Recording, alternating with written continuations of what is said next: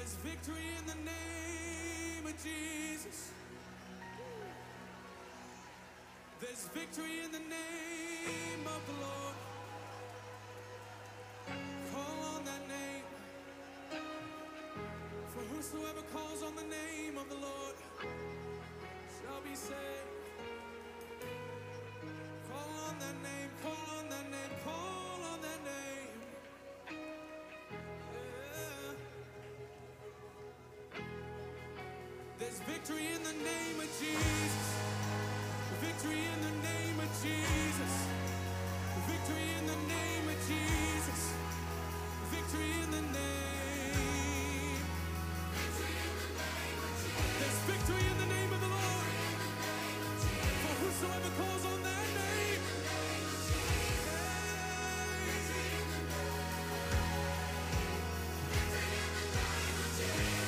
Victory over my family. Victory over my life. I speak the name of Jesus.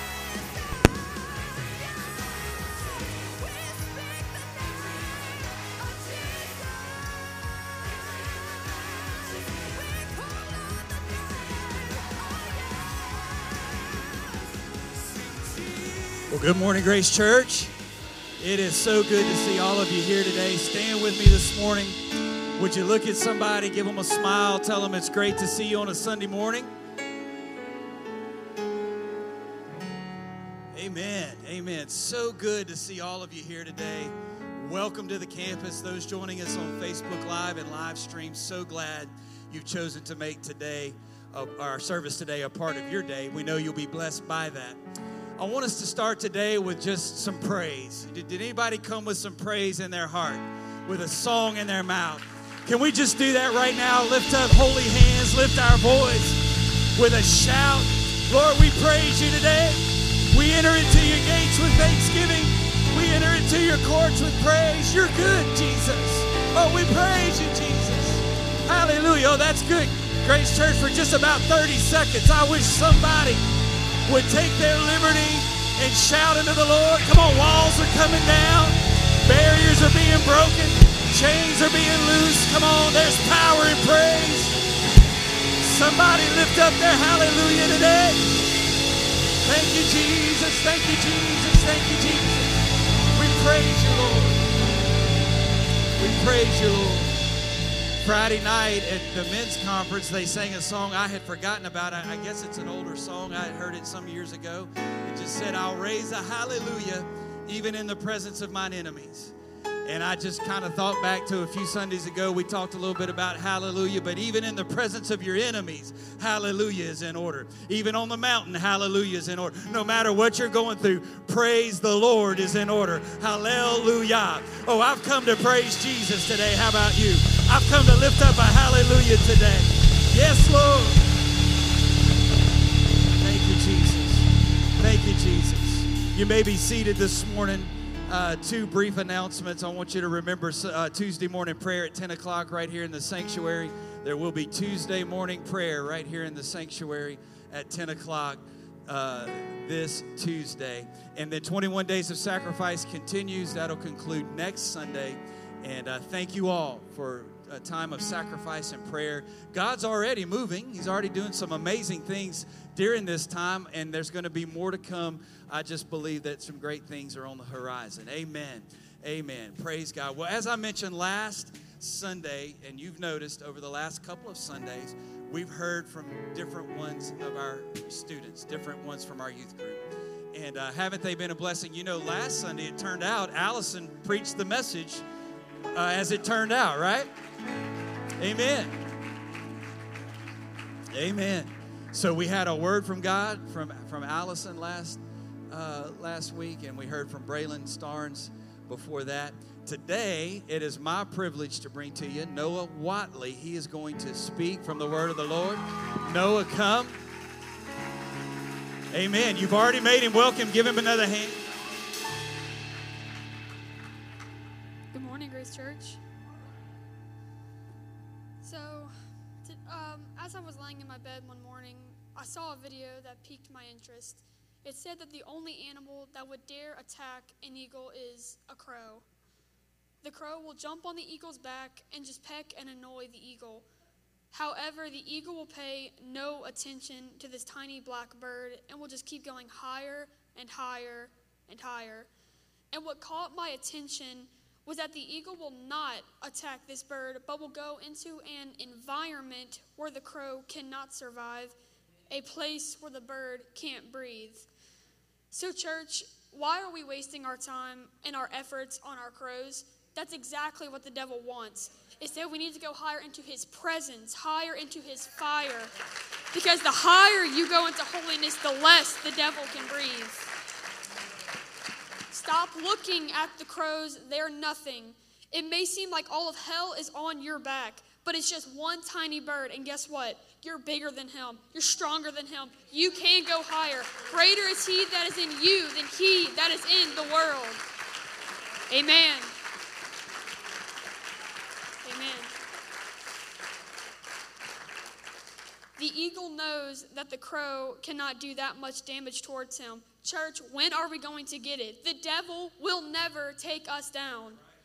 The crows in our lives are simply there to distract us and to make us waste our energy, our time, our strength on them. I think it's time we stop giving the devil the attention he wants. We need to understand that we are bigger, stronger, and more powerful than him. So, if you're wondering how to get rid of your crows, let me show you how.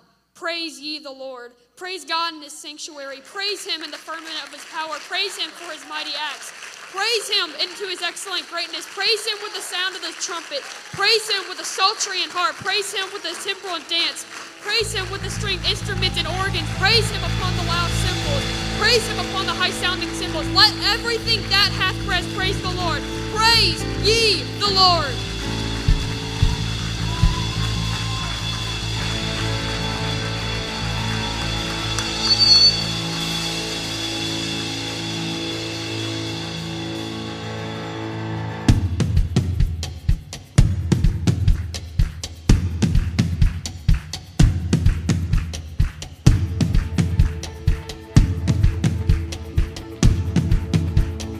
Praise in the valley, praise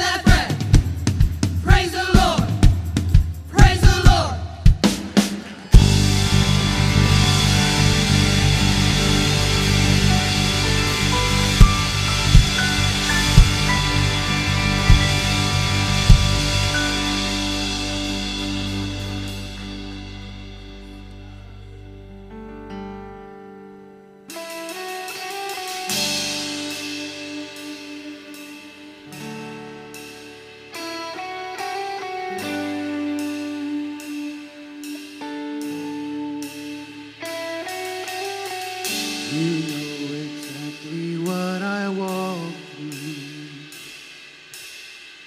You know exactly what I need. You fill my heart with faith to trust you. I lift my hands as I believe. You're the God of healing, restoration power. Nothing is too hard for the working hand of God. Come release your healing. I know you are willing. Nothing is too hard for the hand of God. You won't forsake the weak and weary. The heart of heaven you reveal. I speak your name and I see victory. I speak your name and I am healed. You're the God of healing, restoration power. Nothing is too hard for the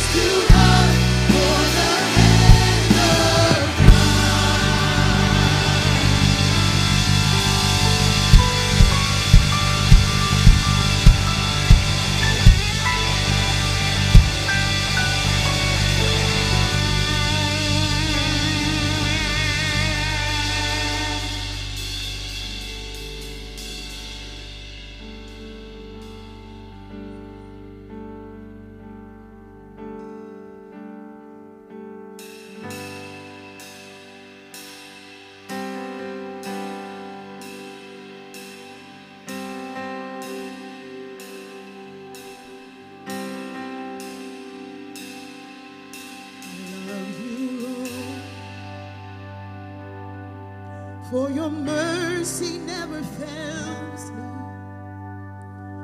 All my days I've been held in your hands.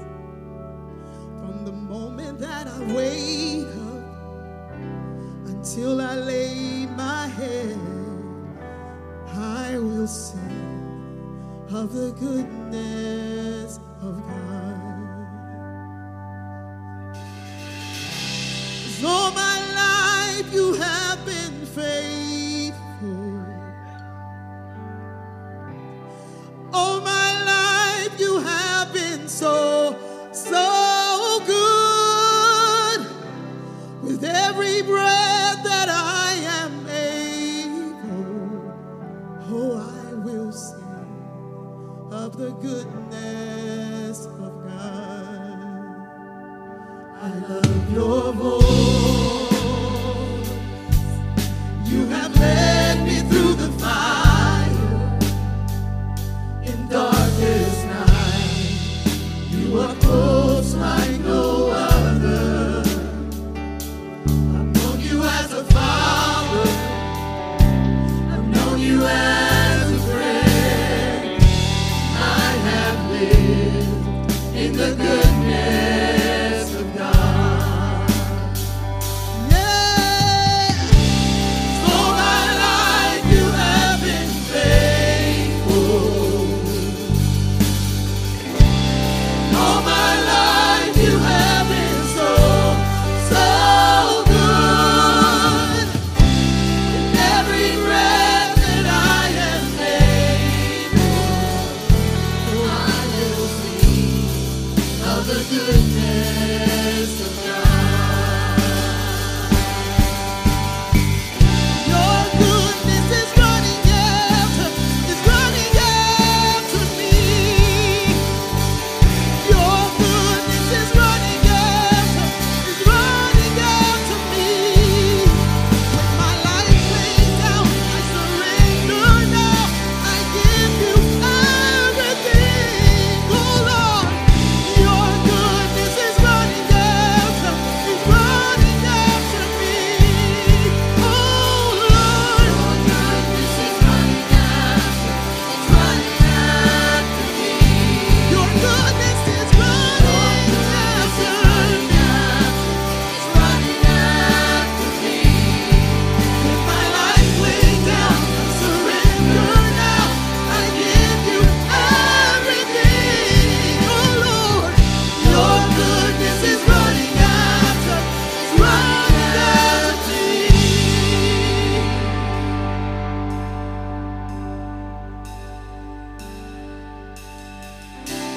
'Cause all my life you have been faithful. All my life you have been so, so good.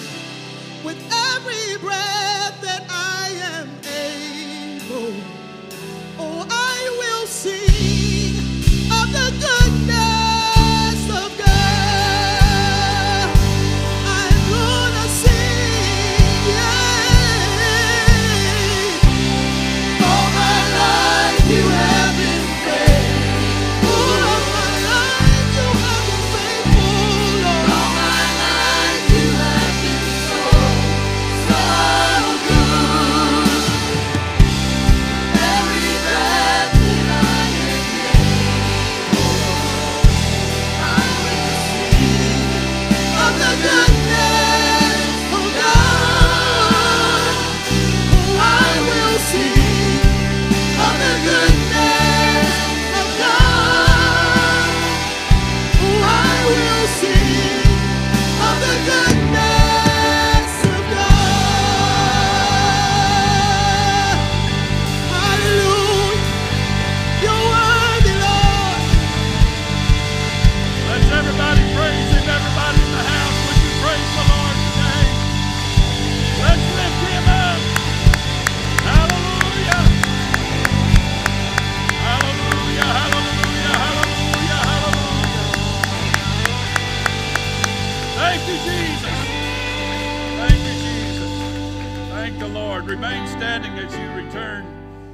seats and look at your neighbor and tell them, I'm glad to see you.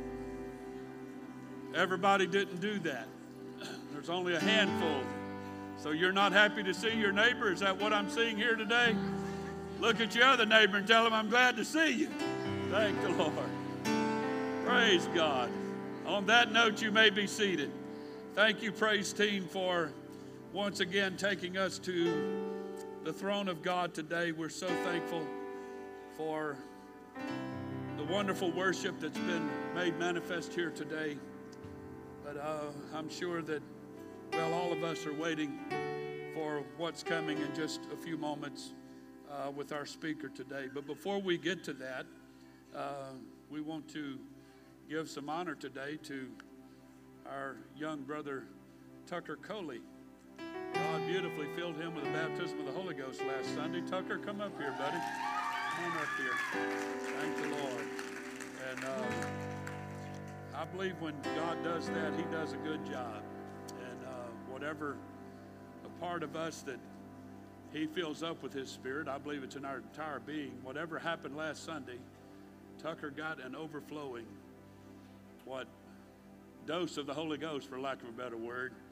God really blessed him, and I'm so proud of him. I'm thankful that God loves grown-up people, but I'm also thankful that he loves our children. Thank the Lord. I believe God has some partiality to children. Thank the Lord. He got pretty strong when he said, if you offend one of these, my little ones, a millstone should be tied around your neck and cast into the sea. He don't talk about that like that when adults offend each other.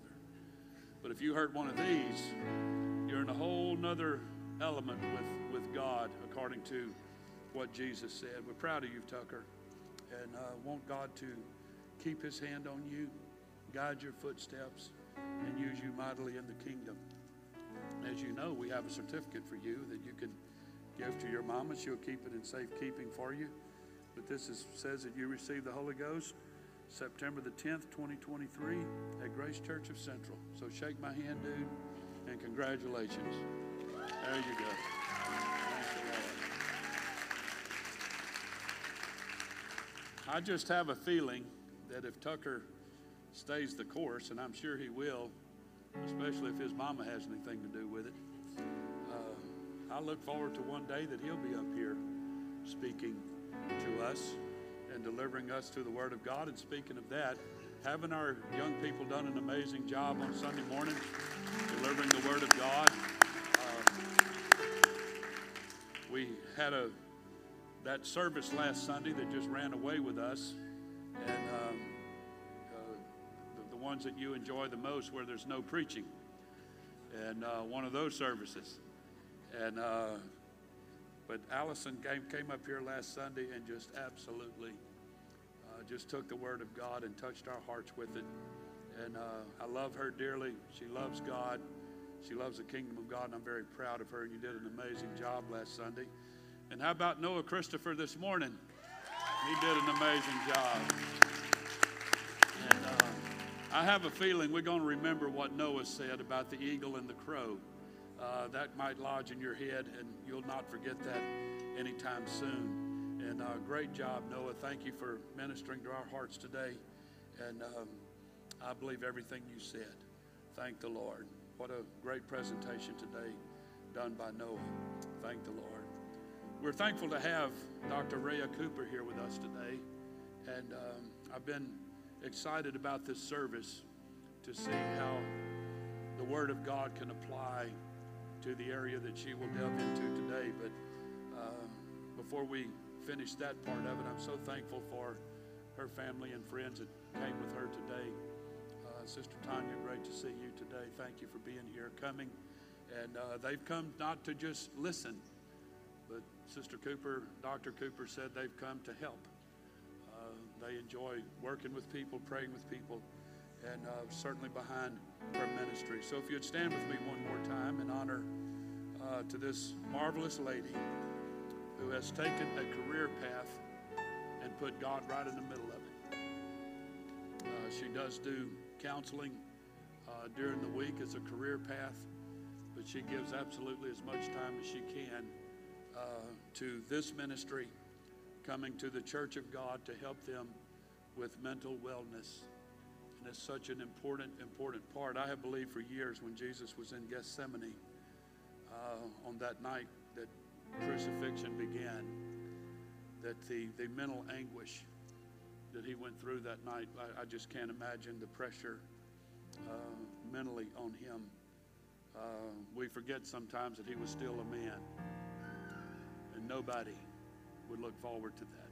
He was willing, but he did ask in those last moments of Gethsemane, if it be possible, let this cup pass from me. The blood came through the pores of his skin.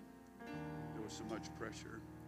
And I find that all throughout the Word of God that people not only wrestle with their heart, habits, lifestyle, attitude, but they wrestle with their mind. As a matter of fact, in my opinion, the majority of the New Testament deals with the mind. Paul said, let this mind be in you that was also in Christ Jesus. And I believe God cares about our heart, but he also cares about our head. And so I want you to open your heart. This is different from anything we've ever done in our 30 years here as pastor.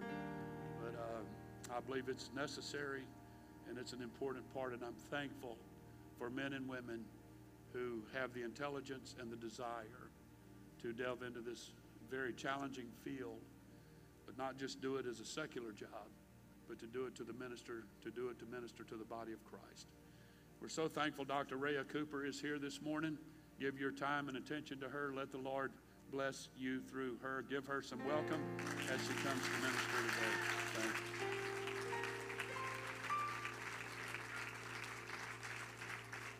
I'm going to give him some compliments right back. It's been such an honor to get to know his family. Cassie and Marcus have been dear friends to me and my family for probably about 15 years now. And though we haven't had too many interactions, I could hear his heart for you on the phone. When he called, it was evident that he was willing to take a risk, to step out in faith, to speak on mental health because he cares about y'all. And I encourage you to care right back to him. He didn't pay me to say this, but but it's so important that we encourage, we pray for our pastors. They shield you from the attacks of the enemy before you even realize the attacks are coming. So I think we should give him a hand clap for all the things that he's doing.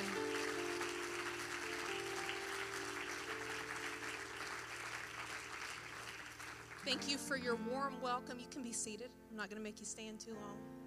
Also want to honor my family. When starting this mental health ministry, I don't think they realized that they were going to be in the crew as well. So they've just come along for this journey, and they've endured many attacks from the enemy because of this ministry, but they have been so faithful and so true, and I give them honor today as well. And lastly, I give honor to my pastor, Brother Derek Weber. He has supported me wholeheartedly in this ministry. He sends me texts of encouragement. He sends me words of wisdom. So I honor my pastor, and I thank him for allowing me to minister to different churches. I don't know about y'all, but I feel like there's such a sweet spirit of anticipation in this place. And when I was praying, me and my family were in deep prayer for this service. And what came to mind was I felt like God was excited. And there's something so special when you feel like there's this faith that's building before you even step foot into the door. And I believe that what God is going to do here is going to be a defining moment, not only for you individually, but as a corporate body in the church. So as I was praying for this sermon, sometimes God speaks to me in random places. It's the strangest things because I'll be, doing, whatever it is in my house, and all of a sudden God will drop a little word. And sometimes I don't really understand it fully. So as I was praying, God gave me the word for you, undoing. And at first I was like, okay, I think I just made that up. Sometimes we doubt ourselves more than we even doubt God. And I got that word, and I looked up the definition. And the definition was a person's downfall. And I was like, oh, Lord, I can't go in and tell them that that's the word that God has given me is undoing. That's very, ominous. I mean, it's kind of a little bit sad or a little scary. But I trusted God. And I told God, I said, God, if that's the word that you've given me, I'm going to speak it, even if it doesn't make sense. And sometimes God will give you a word to test your obedience before he gives you clarity.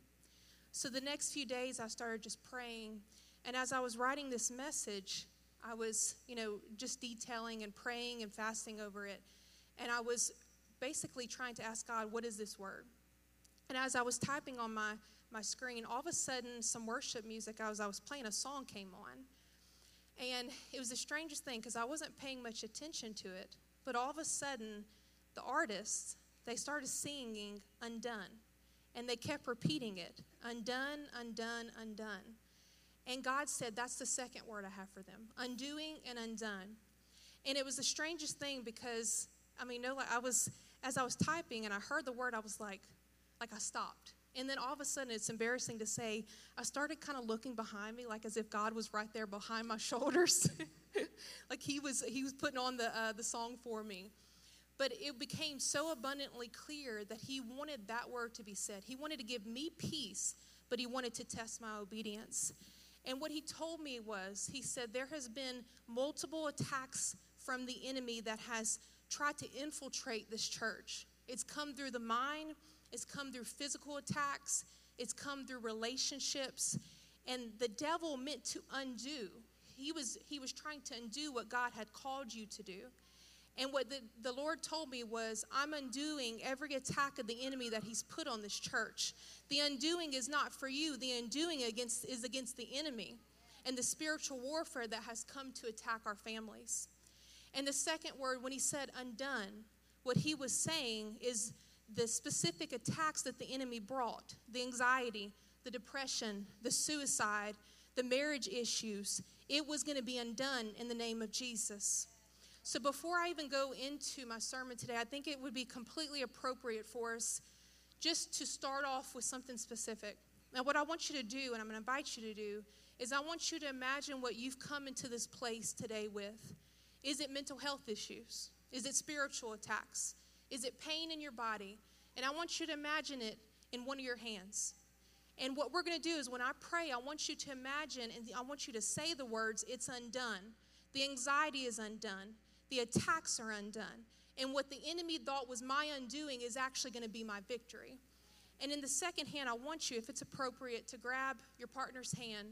And what we're going to do is we're going to lift our hands. One hand is going to represent your struggle, and the second hand is going to represent your friend's struggle, because sometimes we have to stand in the gap for one another. And as I'm praying, I want you just to use your voice. I'm going to ask you to be a little bit engaged and active.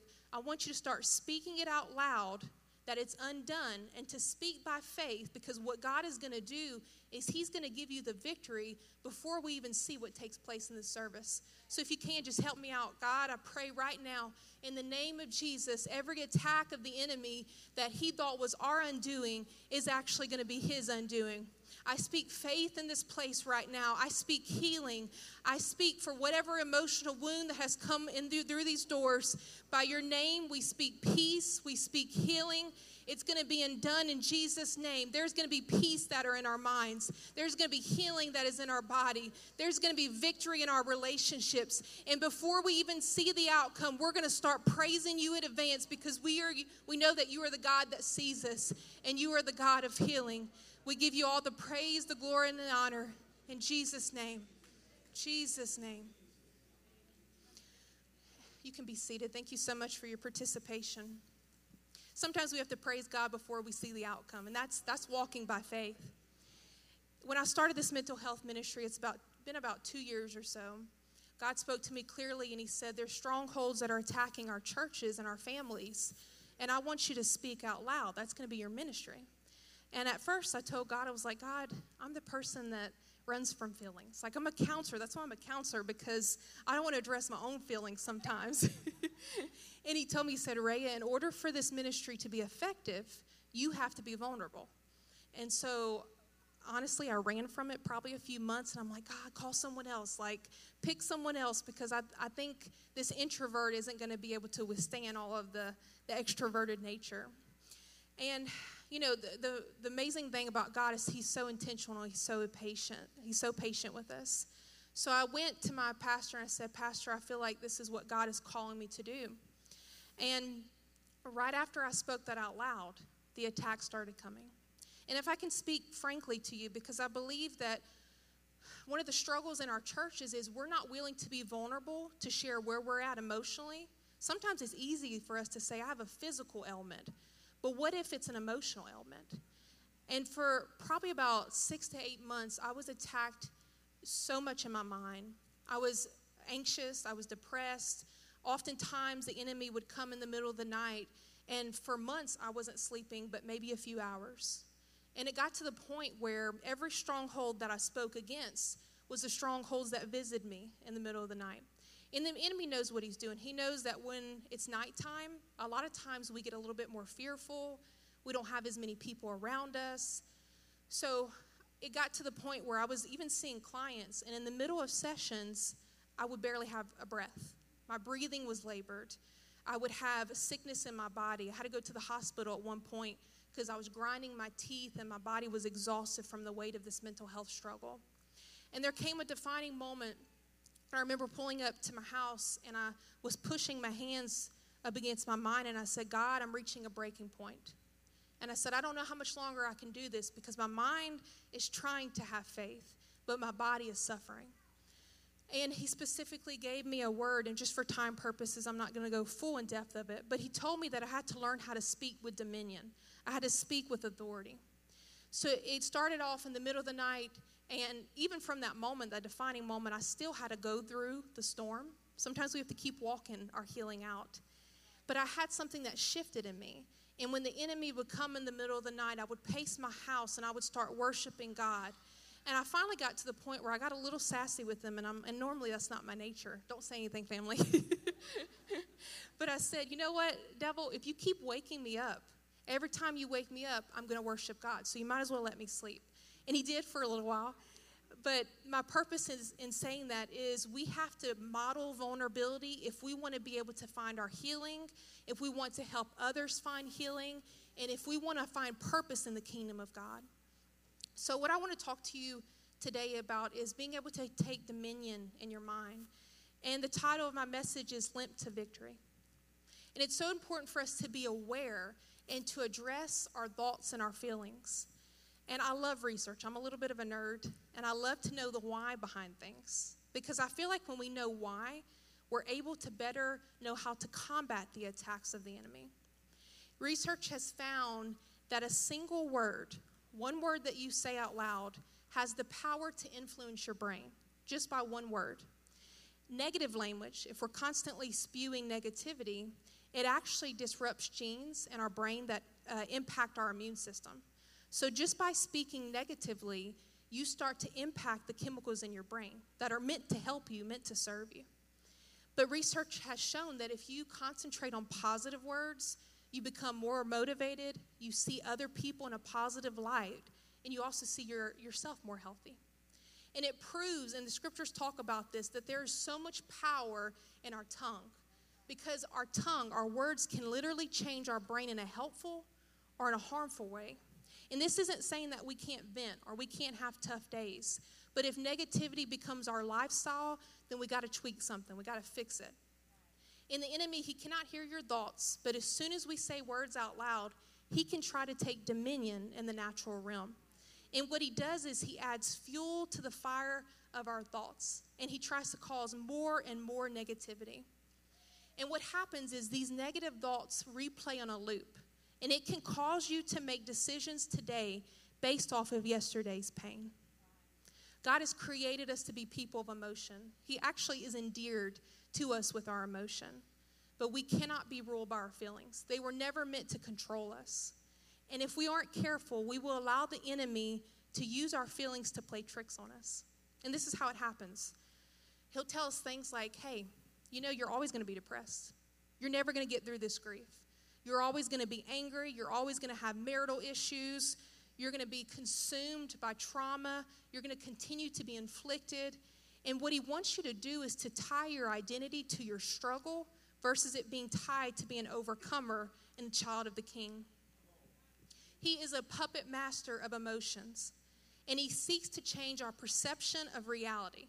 The thing is, he can't control what's happening and what God's will is for our life, but he can try to change your perception of it. And he wants to tell you that healing is never going to happen. He wants to distort your view of God, of people, and even yourselves. And ultimately, he wants you to give up right before your victory. That brings him joy. And I've found that even with working with clients that we have to start changing our view of healing. Because healing, we know that miracles can take place. We're still in a day where miracles can happen like this. However, a lot of times, healing is a process that we have to keep walking out. And I started to tell my clients, healing can look like sustainability. Healing doesn't always mean the removal of the trial. Sometimes our healing can come from God giving us strength to endure the trial. And it's so important for us to start bringing our emotions to God. If you're angry with God, bring it to him. If you're in fear, if you're anxiety, you can go to him and say, God, these are the emotions I'm going through. And he doesn't shame you. He draws you nearer. Sometimes it's easy for us to believe that God's going to fight for us physically or spiritually, but we just struggle to believe that he is the protector of our feelings, and he is. And I like to call it, we have to fact check ourselves and the enemy. And instead of us saying, man, I have all this healing left to do. Look at all the stuff I've got to overcome. We can stop and say, look at the healing that God has already brought me out of. And our proof is in the battles and the victories that God has claimed for us and has already given to us. And I encourage you to use the Word of God to ground your mind. There's nothing like the Scriptures. I can give you all the clinical strategies in the world, and I'm an advocate of it, and I'm an advocate of counseling. But the Word of God is an answer for some of these struggles. And we have to take our authority. We have to use the Scriptures to bring our blessings into the natural realm. Deuteronomy 28:7 says, the Lord will cause your enemies who rise against you to be defeated before you.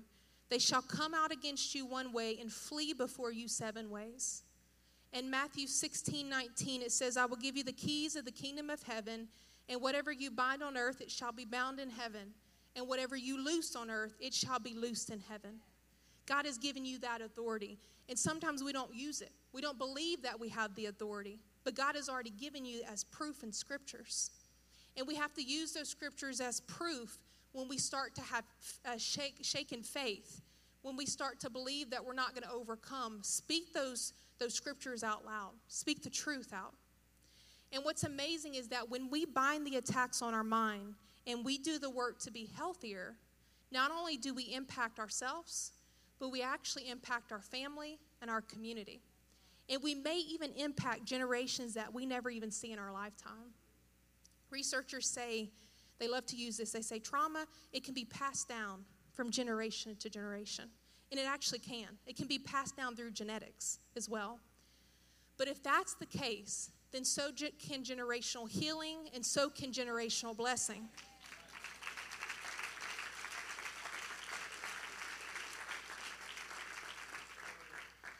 And as we take godly dominion, we have to start telling the devil, you can't build a home in my mind. We can't give him access to our mind because he will take authority in our mind. He will try to build a home there.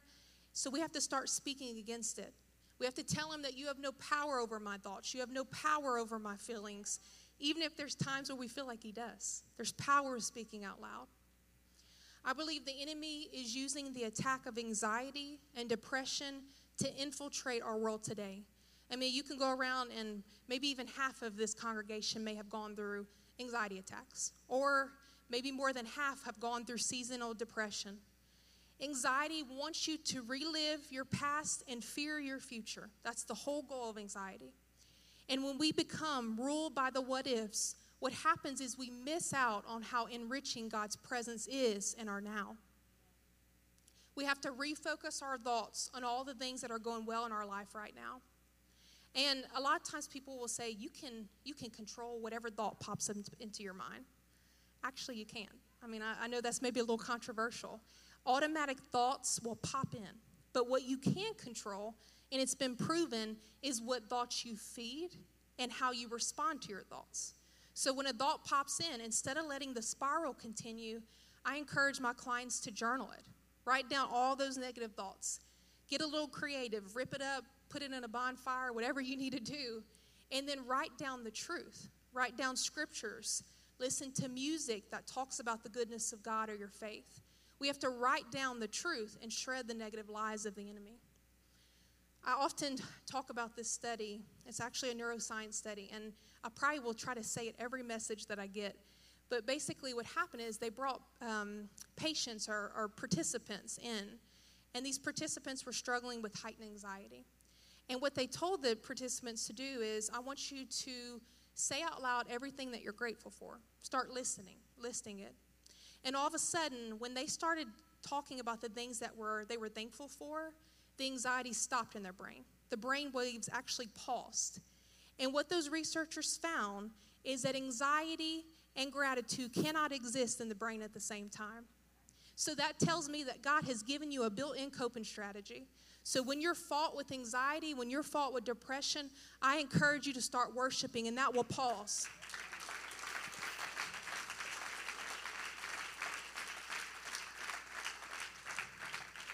And it may not always pause, but even if it's for a few minutes, that few minutes can give you an ability to be empowered, to give you a chance to breathe and to step further into that next step. When we worship, what we're saying is, even if there's storms that are raging in my life, even if I'm still in the middle of the storm, God is good and he will always be worthy of my praise.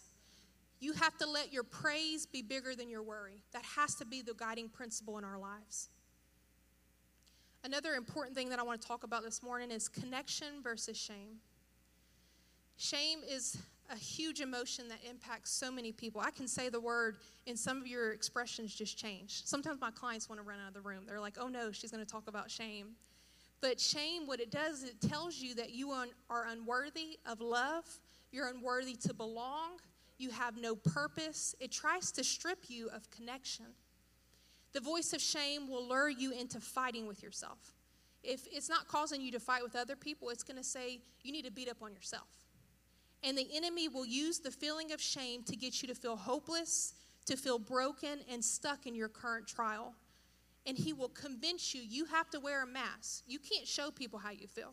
You can't tell them you're having a hard day, because he knows that if you speak out, if you're vulnerable and you connect to other people, shame cannot survive.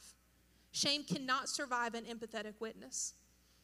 And I know it's not easy. As a counselor that goes to my own counselor, sometimes I'm like, Carol, I don't want to talk about feelings today. Let's talk about, something else. How are you doing? And, so often it's difficult for us to express ourselves, but we have to learn how to have compassion for other people and compassion for ourselves. And the power of the presence of God is that even in your listening, even if you listen to someone, he can use you to break generational curses for someone in their life. In listening, it's a ministry that we often don't talk about. We're quick to say, this is what you need to do, this is how you need to do it. But what if you stop and you say, how can I support you through my listening? That's ministry. And that's something that can open the door to healing. And I think as people, we're so much of fixers. We don't want to see anybody hurting. So when people come to us and they say, hey, I'm going through a tough time, what do we normally do? Like, okay, well, have you tried this? Or can you do that? Or let me do this with you.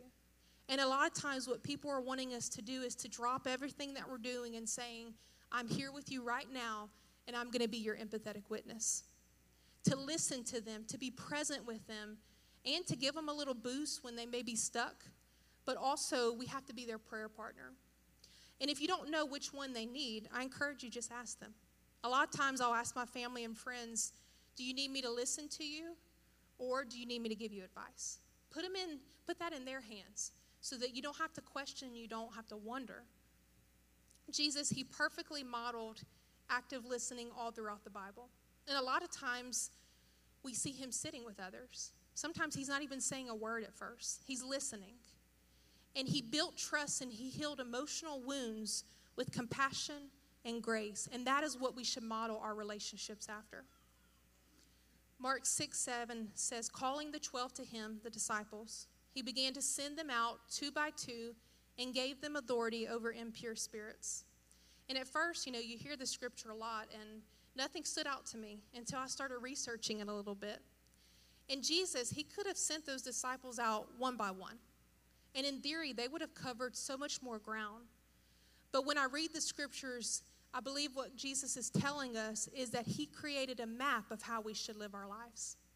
If we were created to isolate, then we wouldn't see so many examples in the scriptures of ministering moments happening with teammates. And that points to the emotional, the spiritual, and the physical authority that comes when you're united with one another. When there is unity, strongholds will break. When there is unity, depression and oppression lift, and curses will diminish. When there is unity, anxiety decreases and peace is restored in people's minds. When there is unity, mental health is no longer shamed but advocated for, and churches become hospitals for the hurting. Demons will flee, angels will congregate, and God's Spirit will reside. Because when there is unity, there is victory, lives are saved, and God's perfect will comes to pass. And I believe that so strongly. If our churches can learn how to unite together, if they can learn to put aside everything that's going on and just say, hey, I'm here for you. I may not always like you, but I have to love you. And I may not spend all kind of time with you, but I can pray for you. And I can put away my emotions. I can put away the conflict because I know that we all should be kingdom-minded. We have to put God back at our center. And the way I describe it is he has to be our first love. And so often he's our second and third and fourth love. But we haven't prioritized him in the way that he's asking and calling us to. If we aren't mindful, we will know God by what he does, but not who he is. We will see him as a provider, but not a partner that we know intimately. We will notice his blessings, but we won't recognize his voice. We will call him Savior, but miss the joy of having a daily relationship with him. And we will know him for his strength, but not as a God of love and connection who yearns for us to spend time in his presence. We have to train our ears to hear the whispers of God. And we love when God comes in with a mighty rush and when it's just fire. But are we missing out on the still small voice that he is so accustomed to giving us? In the Bible, when God wanted to whisper to his prophet Elijah, he took him to a place where he knew he would listen. When God whispers, his words are personal and they are private. They're actually a direct word just for you before they become a word for other people. For 3 years before Jesus visited Elijah on the mountaintop, he went through persecution, turmoil, and was repeatedly struck down. Researchers even kind of wonder if he had post-traumatic stress disorder because of everything that he went through. But instead of him staying stuck in that, he chose to brave the wilderness, the storms, and God met him that day in that sacred moment. And I ask you, what if in your suffering you are becoming more attuned to the whispering voice of God? Getting so close enough to hear his breath, to feel his breath formed into words just for you. In Hosea 2:14, we see how God uses wilderness seasons in our lives. It says, therefore, behold, I will allure her and bring her into the wilderness and speak tenderly to her. And there I will give her back her vineyards and make the valley of Achor a door of hope. And there she shall answer as in the days of her youth, at the time when she came out of the land of Egypt. And when researching that, this is why we have to dig into the word. The valley of Achor actually means trouble. So what it's saying, and it makes it so much more special, this verse, the valley of trouble is actually going to be your door of hope. And that's exactly what that title is talking about. Sometimes you have to limp to victory. We're not always running. We're not always sprinting. But even if you're limping, God can still honor a limp because it can lead to your victory.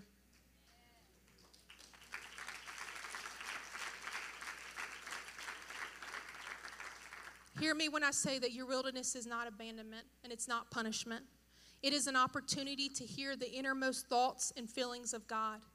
Your desert moments are not meant to destroy you. They are meant for direction and redemption. And God will use our wilderness seasons, the times when we've been broken, when we've been crushed, we're uncertain, we may have low faith. He will use those moments to draw us closer to him. And if we give him our ashes, he will always create beauty. But in order for us to have a truly intimate relationship with God, we have to learn how to slow down. Something that I've been actively trying to do is be still in the presence of the Lord for at least 30 seconds, because I'm a doer. Or making my way up to a minute or two. No music, no sound, nothing. Just sitting in his presence. And I've learned to hear the voice of God so much stronger because I'm pushing out the chaos of the world. And I encourage you to do that. Find your prayer closet. Go out in nature. Look at his creation. And you'll start to hear his voice whispering stronger. And it's going to sound like almost like a microphone. That's the beauty of connecting with God in an intimate way. And when we become in tune with the voice of God, he's going to trust us to discern the need of others. What I found is people are speaking to us, whether they or we realize it or not. But are we training our ears to listen? Do we see the lady at the store who only has a few dollars and she's scanning the aisles saying, how am I going to feed my family with just $5? The coworker who spews negativity but no one realizes is that his marriage is failing and he feels hopeless, he feels insecure, and he doesn't know how to save it. Or the person who says, I'm fine. And we take their word for it. We just trust what they're saying. But we don't realize that they're whispering, I'm battling suicide. This may be my last day. We have to start listening and paying attention more. Lives are at stake. And instead of whispering words of gossip and animosity, what if we focused on using our voice to empower the person next to us? What if we whisper to the hurting person, I see your pain and I know a God who heals. Can I pray for you? Can I just sit with you, even in your valley? Could it be that more miracles would take place? Would revival start because we are united in a shared purpose? And would the lost and hurting find rest? There will be seasons when pain and trauma is screaming at us, and it's so hard to hear sometimes the voice of God or even people when it feels like a tornado in our lives. But when you're connected to one another, what you can do is you can be strong when your fellow partner is having a weak moment. You can stand in the gap, you can pray for them, and you can stop and halt the attacks of the enemy for that person in your life. There was a defining moment that I experienced not too long ago. And as I said, God speaks to me in the strangest places. So I was pulling into my garage, and that takes a lot of concentration. And all of a sudden, God told me, and he whispered to me, said, when did you stop falling in love with me? And I was like almost hit the side. I'm like, Lord, can you wait till I'm parked? And I immediately caught my breath. And I started with tears in my eyes saying, God, I do love you. I've always loved you. I mean, I've been in the church as part of my testimony all my life. And I told him all the things that I felt like I was doing, the sacrifices, the works. And honestly, it felt like my heart was breaking a little bit. And his voice, he wasn't angry. He didn't speak to me with shame or condemnation. He was so gentle and so connected and so compassionate. And I began to realize that in the same way that I connect with people so often, the doing, the burnout, the mimicking, I was mimicking that in my relationship with God. And though those actions were serving him and it was honoring him, he could do without it. What he wanted was me to yearn for his presence. There's something different between a routine with a God and an intimate relationship with God. And since that moment, something's changed, and I'm not a crier. My family wishes I was sometimes, but I'm not. But every time I get into the presence of God, something just stirs in me, and I feel almost like a weeping effect because I don't have walls with him right now, and I don't plan on. But when he is your first love, you never leave the altar because the altar is built in your mind.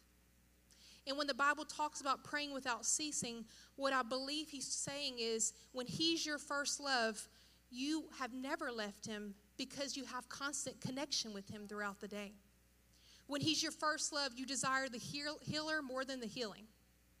I'm going to let that kind of register for a minute. We're focused on the healing, but if we would focus on the healer, we would have answers to our prayers. And when we have a first love, he goes from our routine to our reason. And I encourage you to find whatever that may look like, to reprioritize him in your life to be your first love. What would happen if we become just as desperate for the whispers of God as we are his strength and his blessings? In the whispers, we start to know the very nature of God. And not only do we hear his voice, we will start to feel him breathing life into our mind, our emotions, and our relationships. In his still small voice today, he can remind you that you are not forgotten. He can speak healing over the wounds of your heart. His voice can bring clarity and it can bring peace. It can part waters and it can soothe your soul. He can whisper hope into any broken marriage. He can whisper joy and comfort into grief and sorrow. Your dreams can come back into existence. He can mend every mind, every heart, and bind every attack of the enemy in your life, all in a whisper. And I'm fixing to close, but what they're going to do is they're going to play a few minute clips, And it's from the show The Chosen. And I'm not saying that everything is completely in line with Scripture, so just take it for what it is. But in this scene, you're going to see an actor, and he's going to Jesus, and he's saying, God, why won't you heal me? And putting this into perspective, the disciples were sent out to heal the sick, to speak life into people. And this actor actually, up until this point, we don't see him in many parts of the episode.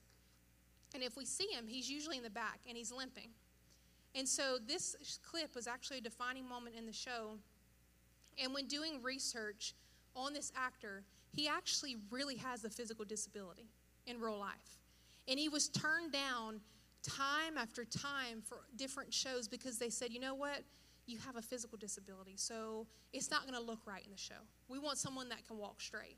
We want someone to do this. And what the writers did is they wrote his physical disability into the storyline, and what you're going to see is a representation of what God says about healing.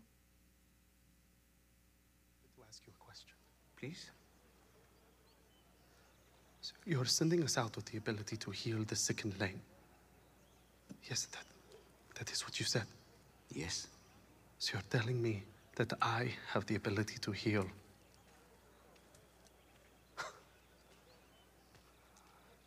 Forgive me, I just find that difficult to imagine with my condition, which you haven't healed. Do you want to be healed? Yes, of course, if that's possible. I think you've seen enough to know it's possible.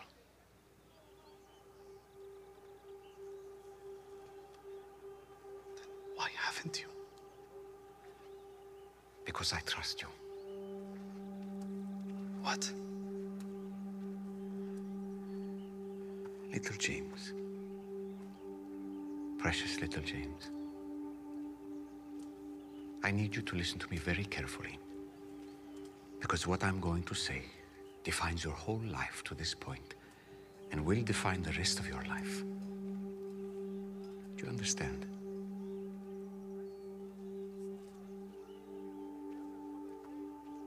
In the Father's will, I could heal you right now. And you'd have a good story to tell, yes? Yes, that you do miracles. And that's a good story. But there are already dozens who can tell that story. And there will be hundreds more, even thousands. But think of the story that you have, especially in this journey to come, if I don't heal you. To know how to proclaim that you still praise God in spite of this. To know how to focus on all that matters, so much more than the body. To show people that you can be patient with your suffering here on earth because you know you'll spend eternity with no suffering. Not everyone can understand that. How many people do you think the Father and I trust this with? Not many. But the others, there's so much more. So much more what? I don't know. Stronger? Better at this? James, I love you. But I don't want to hear that ever again. I know how easy it is to say the Song of David, that I fearfully and wonderfully made. But it doesn't make this any easier. And in this group, it doesn't make me feel like any less of a burden. A burden? First of all, it is far easier to deal with your slow walking than it is to deal with Simon's temper. Trust me. Are you fast? Do you look impressive when you walk? Maybe not. But these are things the Father doesn't care about. You are going to do more for me than most people ever dream. So many people need healing in order to believe in me. or they need healing because their hearts are so sick. That doesn't apply to you. And many are healed or not healed because the Father in heaven has a plan for them which may be a mystery. And we remember what Job said. The Lord gives and the Lord takes away. Blessed be the name of the Lord.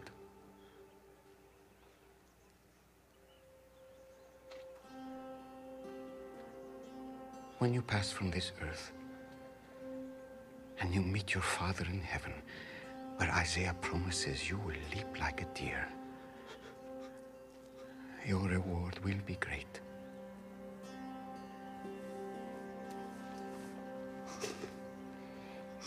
So hold on a little longer. And when you discover yourself finding true strength because of your weakness, and when you do great things in my name, in spite of this, the impact will last for generations. Do you understand? Yes.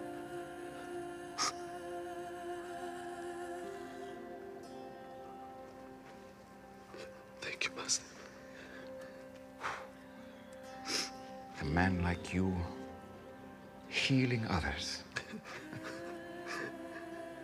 Oh, what a sight. I can't wait to hear your stories when you return. Shalom, my son. Shalom. And James. Remember,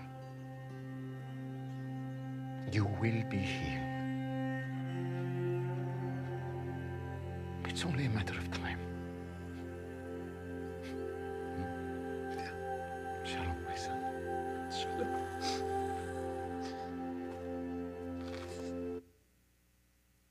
I feel the presence of the Lord so strongly in this place. God, we want to wait on you just for a moment, to put aside the routine, the structure, just to be able to soak in the message that you had for us just now. And I can feel the hearts that were starting to transform, the minds that were shifting. And right now, I believe we're going to take just a moment or two and just to give you these final words, and we're going to come to the altar in just a moment. If we aren't careful, we will focus on what we lack versus the power of God that resides in our life.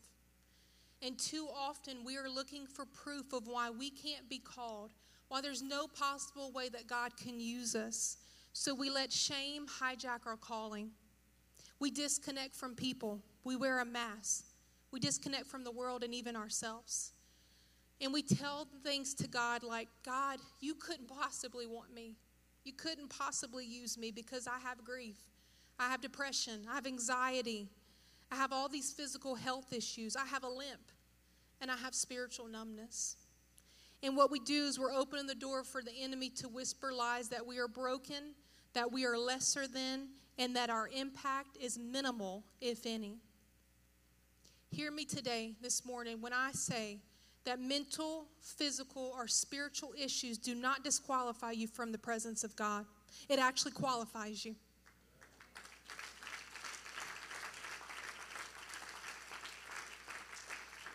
And it certainly does not disqualify you from being used to bring glory to God. And in fact, just like we saw with little James, it positions you to be a walking miracle of God's sustainability and a bridge that will connect people to God. The enemy this morning, he wants to keep you silent.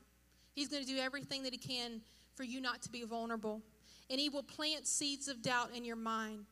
And many of us, these thoughts have come in the form of, if God really loved you, he would have healed you. You're walking through this because you did something wrong. And he plants these seeds of doubt, and he continues to attack you because he wants you to hide. He wants you to live in bondage and to feel worthless so that he can steal your testimony. Because the truth is, your testimony is your mission field. And when we hide our testimony, not only do we limit healing for ourselves, but every person that we can come into contact with. If we can all stand this morning. And worship team, if you can come help me out, I'd appreciate it. Many of us in here today, we feel like we're walking with a limp. Our hearts are hurting. Our mind is being tormented. There may be even people in this place right now that you have physical pain in your body, and you've been asking God to heal you. And you wonder, God, how long can I keep going? Something's got to give. Something's got to shift, because I don't know how much longer I can do this. And I know that walking with a limp is heartbreaking, and I'm not taking away from how exhausting it can be, because it's a real thing, and it's tough to walk with a limp. But God has specifically brought me here today, and in fact, the enemy tried everything he could to not get me here, with being sick for 2 weeks and barely even being able to walk.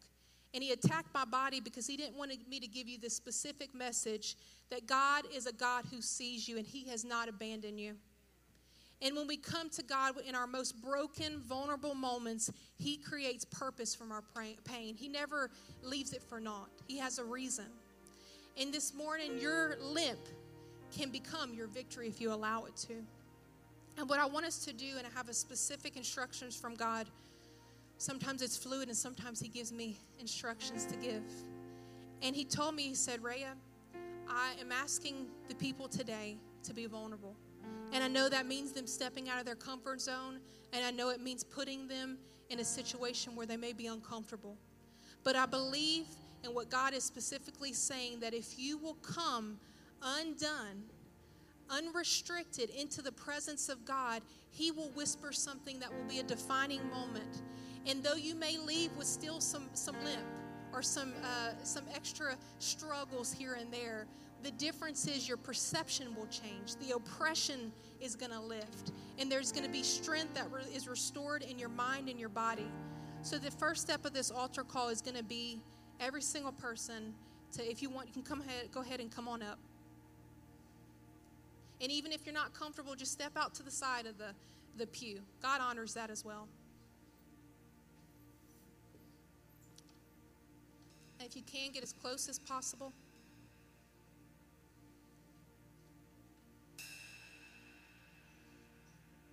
The first thing that we're going to do this morning is I want you to have an intimate, vulnerable moment with God.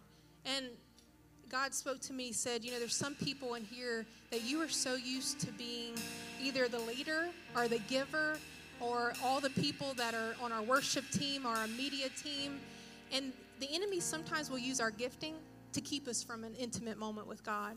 So if that means media, worship team, you can lay the instrument down. You can put the microphone down. If it means that God is calling you, do not take that moment and just throw it away because of routine or duty. And we can use worship with our mouth. This is beautiful, and they do an amazing job. But we can still use it with our mouth. So worship team, media, prayer team, ministry team, I want you to focus on yourself for a moment. And whenever you feel like you've gotten your breakthrough, what's going to happen is I want you to turn around and find someone else to connect to. Because your breakthrough may come quicker than someone else's. And they're going to need you to stand in the gap and say, brother, sister, keep going. And I'll sit right here and I'll stand with you and I'll pray over you until you get your breakthrough as well. And the last thing we're going to do after that is I'm going to call Pastor up, and he's going to usher us into a moment of worship. Wise Sister Tenny once said, she said, you can't stay in the travailing. You can't stay in the heaviness. So the way that we're going to close this service is we're going to send an ovation to God, and we're going to worship him and thank him for the breakthrough. So as a worship team, and for anybody that wants to come down, you can. But as you start singing, I'm going to come into the altar and pray over you guys. But I want to encourage every single person in here, start speaking out loud. Start speaking your voice out loud and tell God what you've been holding on to. Whatever brokenness you've been facing, God is the God of healing today. And I'm going to pray over you right now as every hand is lifted. God, we come to you right now with broken hearts, with turmoil in our lives. God, we know that we are walking with limp today. Some of us are running, but some of us have come in carrying so much. And our heart feels heavy, and we feel the oppression and the depression and the anxiety. But we know that you are the God of healing. So right now, I speak healing in their lives. I speak victory. Every attack of the enemy is undone in Jesus' name. We speak favor in lives. We speak anointing. We speak breakthroughs. In Jesus' name, we're going to use our voice to be vulnerable with Jesus today. In Jesus' name, we're ushering in your presence, Lord. Oh my God will never fail. I'm gonna see a victory. I'm gonna see a victory. For the battle belongs to you, Lord. I'm gonna see a victory. I'm gonna see a victory. For the battle belongs to you, Lord.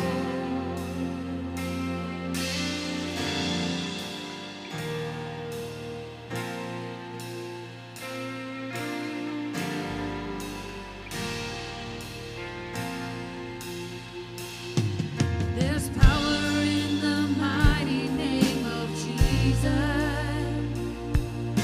Every war he wages, he will win. I'm not backing down from any giant.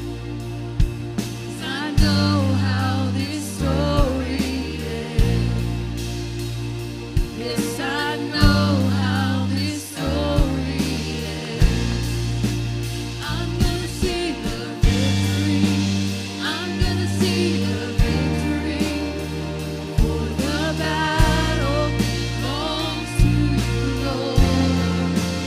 I'm gonna see a victory. I'm gonna see a victory.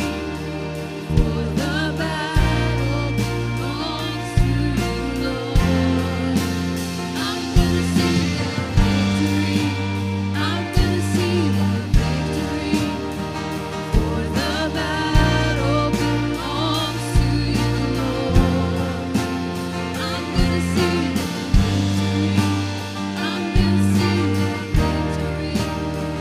For the battle belongs to you, Lord.